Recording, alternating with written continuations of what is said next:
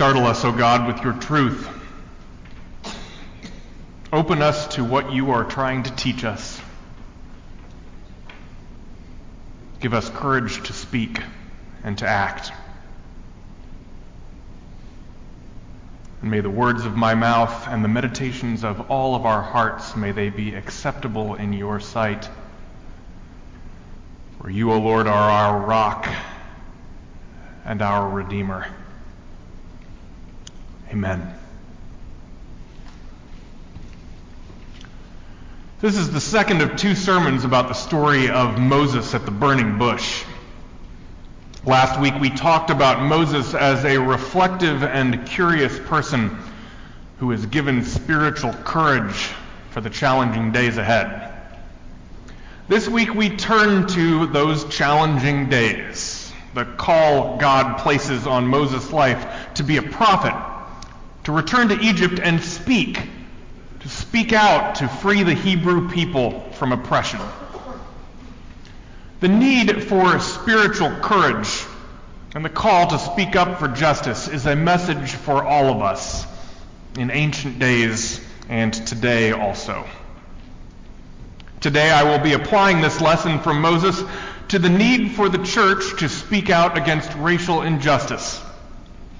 Jana spoke of it in this morning's welcome that our church's session has been working for about a year, having some ongoing conversations about racism and white privilege and what it has to do with the church. In this calendar year, we are bringing those conversations to the congregation. This morning, I will be talking specifically about why I think it is important for predominantly white congregations to talk about racism. And as part of today's sermon, I'm going to share with you some of my own personal stories. Back in January, I was grateful, as I'm sure you were, to hear stories from members of the Knox session who told us about their own experiences of racism.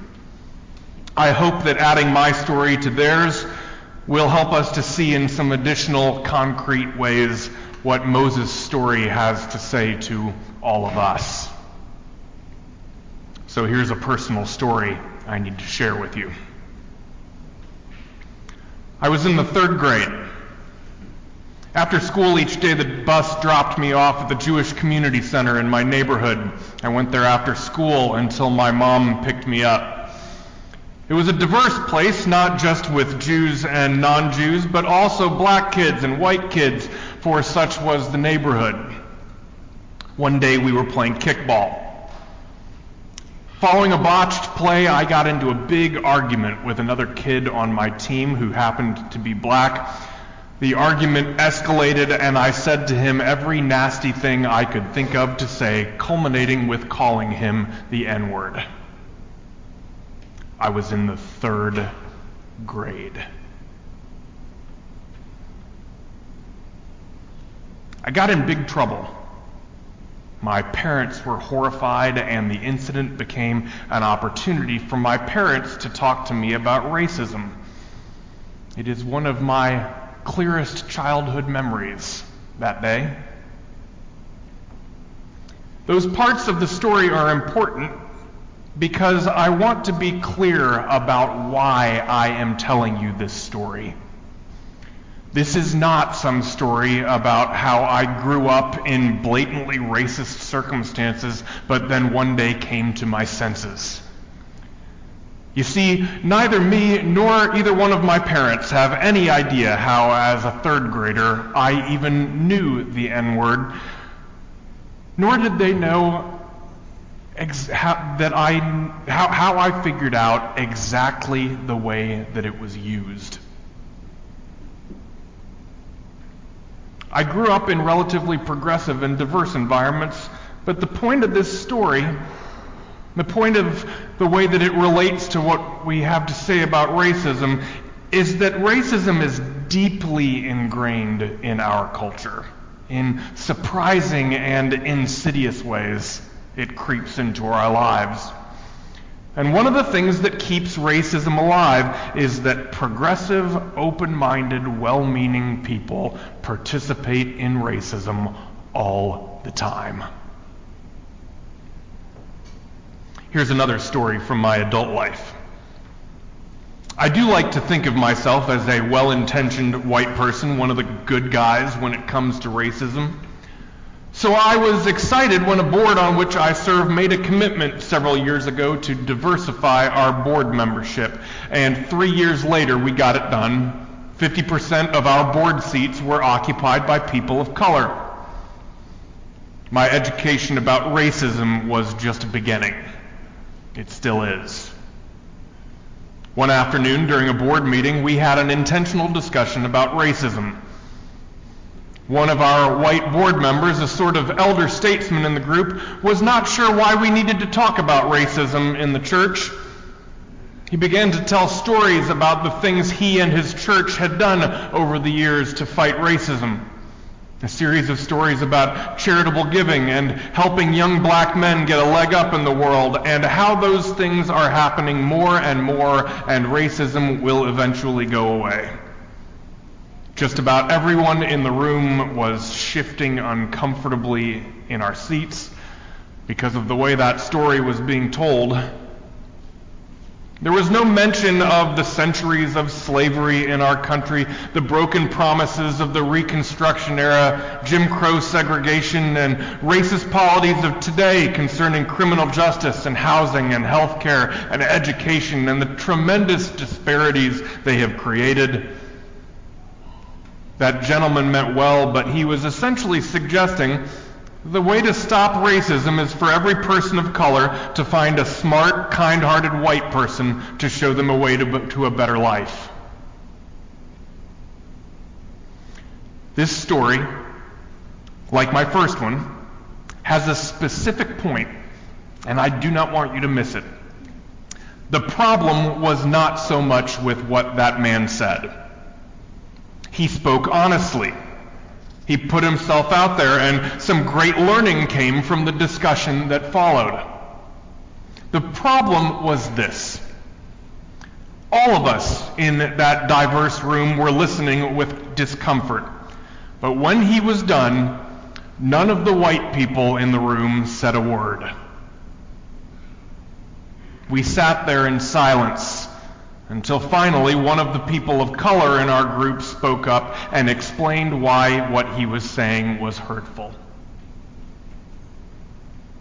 That day I learned about what people who work on racial dialogue call white silence. I hadn't heard that term before, white silence, but I can spot it when I see it, and I imagine you can too. Have you ever been at Thanksgiving dinner and Uncle Bob says something racist, but no one calls him out on it because it's much easier to just keep the peace? Have you ever been at a party where someone tells a racist joke or makes a racist comment in a room full of white people, but even if there are other people in the room who you know found it inappropriate, no one says anything out loud? It's less common, but maybe you've been in a situation like the one I described. It's a mixed group, and maybe even the topic is racism, but it rarely seems to be a white person who speaks up to call out what is wrong. All of this white silence takes place because we don't want to ruin the dinner, or sound too politically correct, or be told we have no sense of humor.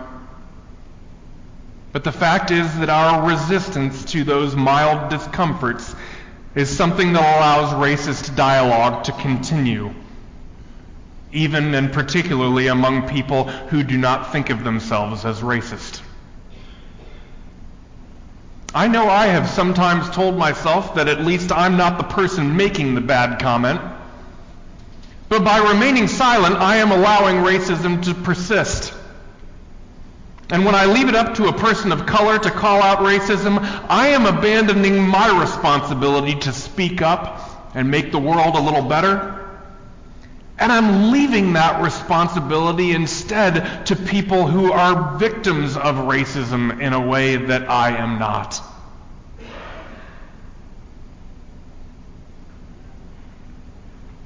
Enough about me, though.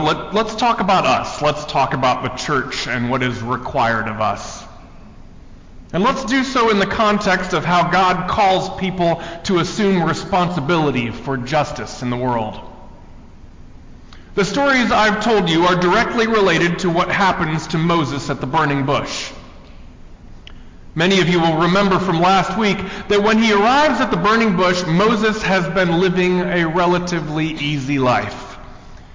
Disgusted by the plight of the Hebrews in Egypt, he fled to the distant land of Midian.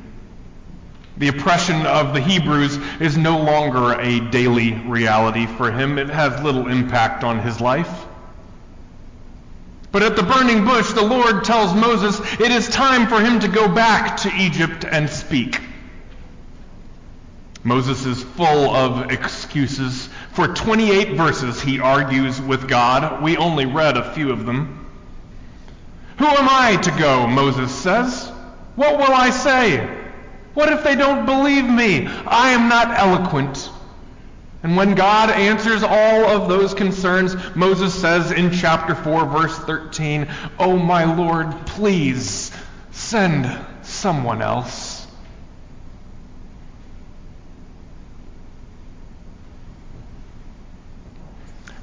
I don't claim to have anything in common with Moses as a prophet, but I do share his love for excuses. If I'm honest, the fact is, I don't want to talk about racism. Some of you who have listened to my sermons in the past year may have thought to yourself, Adam must really like talking about racism.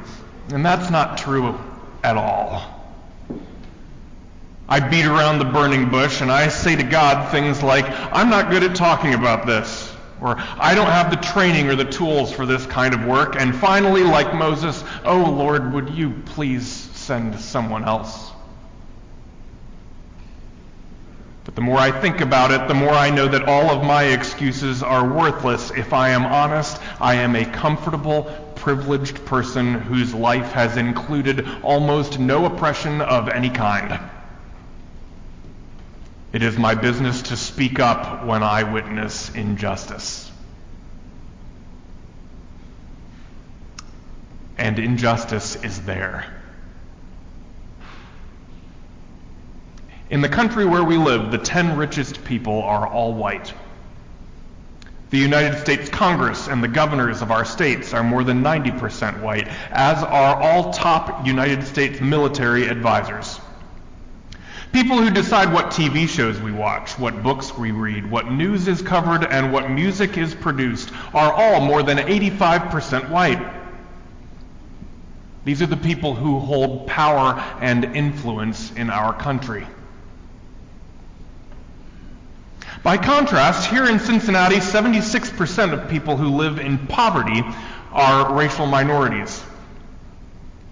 In Hamilton County, the infant mortality rate for African Americans is 3 times what it is for whites. In Cincinnati, 74% of white people own homes compared to 33% of the black population. And though only 12.5% of Ohio residents are African American, African Americans make up 45% of our state's prison population. Race is a social construct. Hundreds of years ago, white people made it up. A recent Knox faith formation class explored the cultural invention of race. But we can see how real the results have been. Both power and suffering reside in our society along racial lines. And by the way, 90% of Presbyterians are white people in a country where soon it will be true that less than 50% of citizens are white. If we want our church to survive and be relevant, we have got to pay attention to race.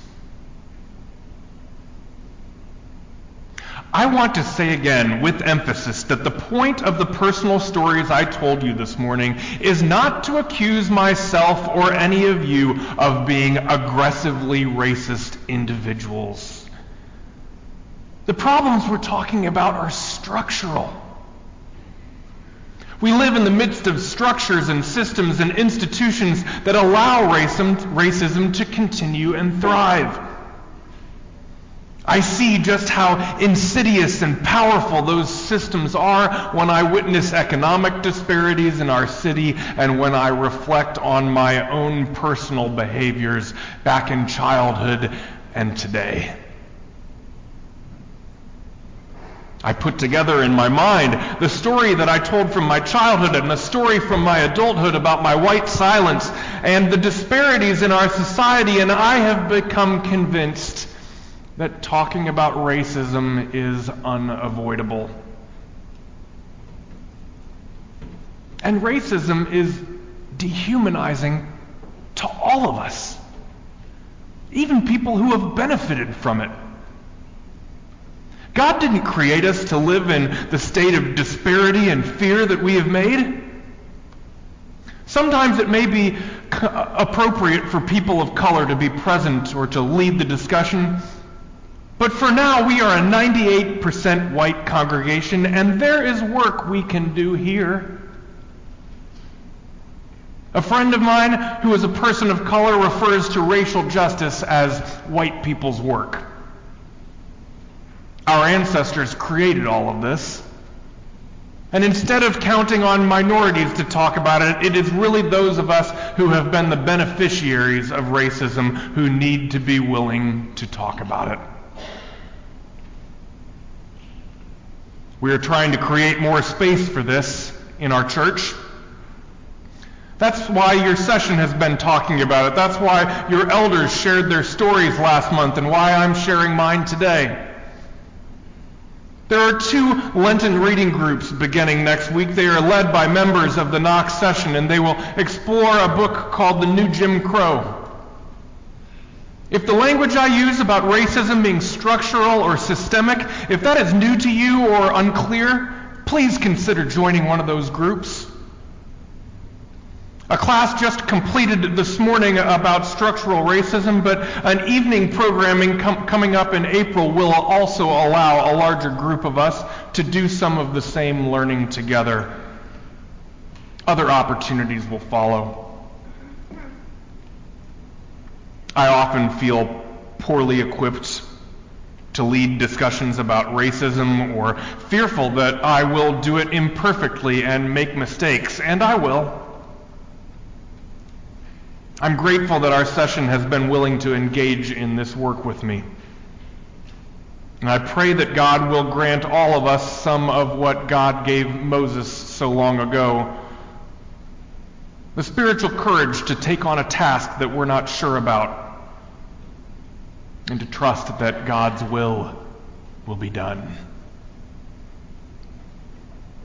Amen.